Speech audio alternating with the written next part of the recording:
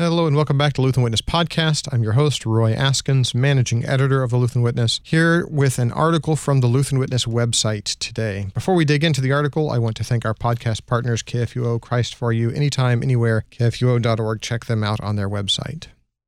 In the meantime, let's get to our article. This is from Lutheran Witness Online, written by David Peterson, titled Being Merciful to the Toxic.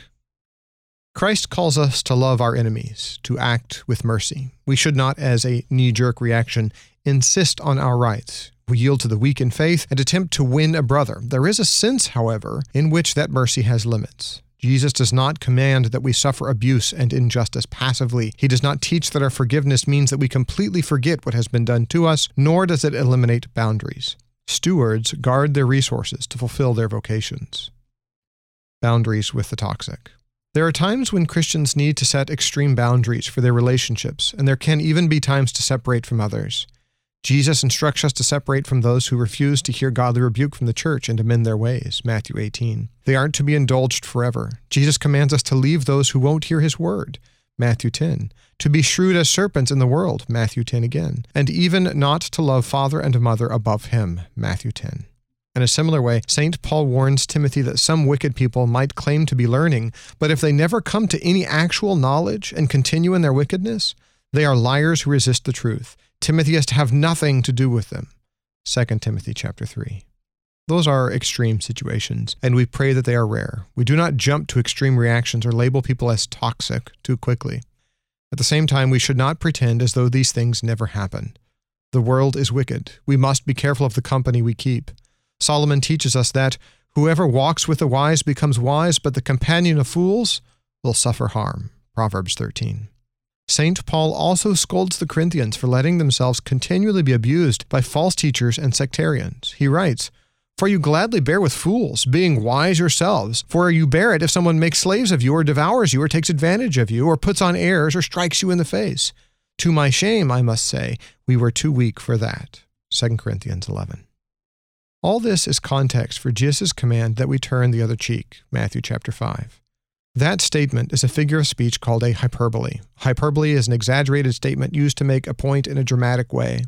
If we don't recognize this, we might find ourselves cutting off body parts, Matthew chapter 5, or not calling our biological fathers dad, Matthew 23, or when it comes to dealing with chronic abusers, thinking that Jesus demands we let them walk all over us. It is, of course, possible that we will be handed over to the magistrates and others who will abuse and kill us because of the name of Christ. But that is not what Jesus is talking about with his command to turn the other cheek. In Matthew 5, Jesus is talking primarily to his children. He is telling them how they are to get along with one another. Our fallen nature's desire for vengeance must be curbed by mercy. We should not jump to our rights or seek vengeance. We should seek to reconcile and to win over our enemies with gentleness.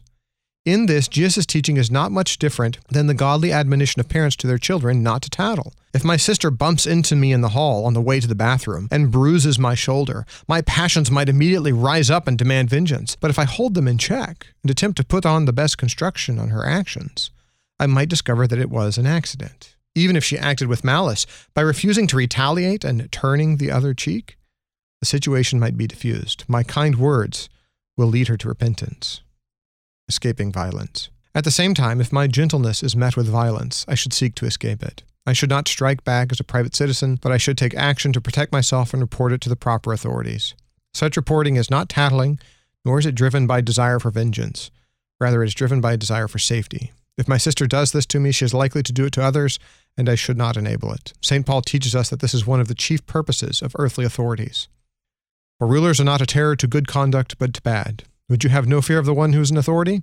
Then do what is good, and you'll receive his approval, for he is God's servant for your good. But if you do wrong, be afraid, for he does not bear the sword in vain. For he is the servant of God, an avenger who carries out God's wrath on the wrongdoer. Romans 13. As Luther teaches in the Large Catechism, if you do not fear God, fear at least the hangman. If true repentance will not come and earthly authorities are no help, then, in love, set boundaries and limits for the interactions with abusers. You should not do this simply for the sake of your own health, that you might carry out your vocation and serve your neighbor, but also for the good of the abuser. Doing so not only limits his ability to abuse, which is good for him, but can also teach him about healthy interaction and self-control. The Bible doesn't give advice on how to set boundaries, but the concept fits with a biblical worldview that recognizes how truly evil the world is, with biblical ethics and with a Lutheran understanding of vocation. While this is not from a Lutheran perspective, I have found the article, How Setting Boundaries Can Save Your Relationship, from Tacoma Christian Counseling to be helpful in thinking about and setting up boundaries with friends and family while staying true to God's call to mercy. Thank you for taking a moment to listen to this article by the Reverend David Peterson on the Lutheran Witness website. You can find it at witness.lcms.org. The article he mentions at the end of the podcast, or at the end of the article, includes the link to that article, How Setting Boundaries Can Save Your Relationships. Our article that we have there, his article, I should say, that's published, has a link to that one. So make sure you go to our website to check that out, witness.lcms.org. And once again, thank you for listening and learning how to interpret the world from a Lutheran perspective.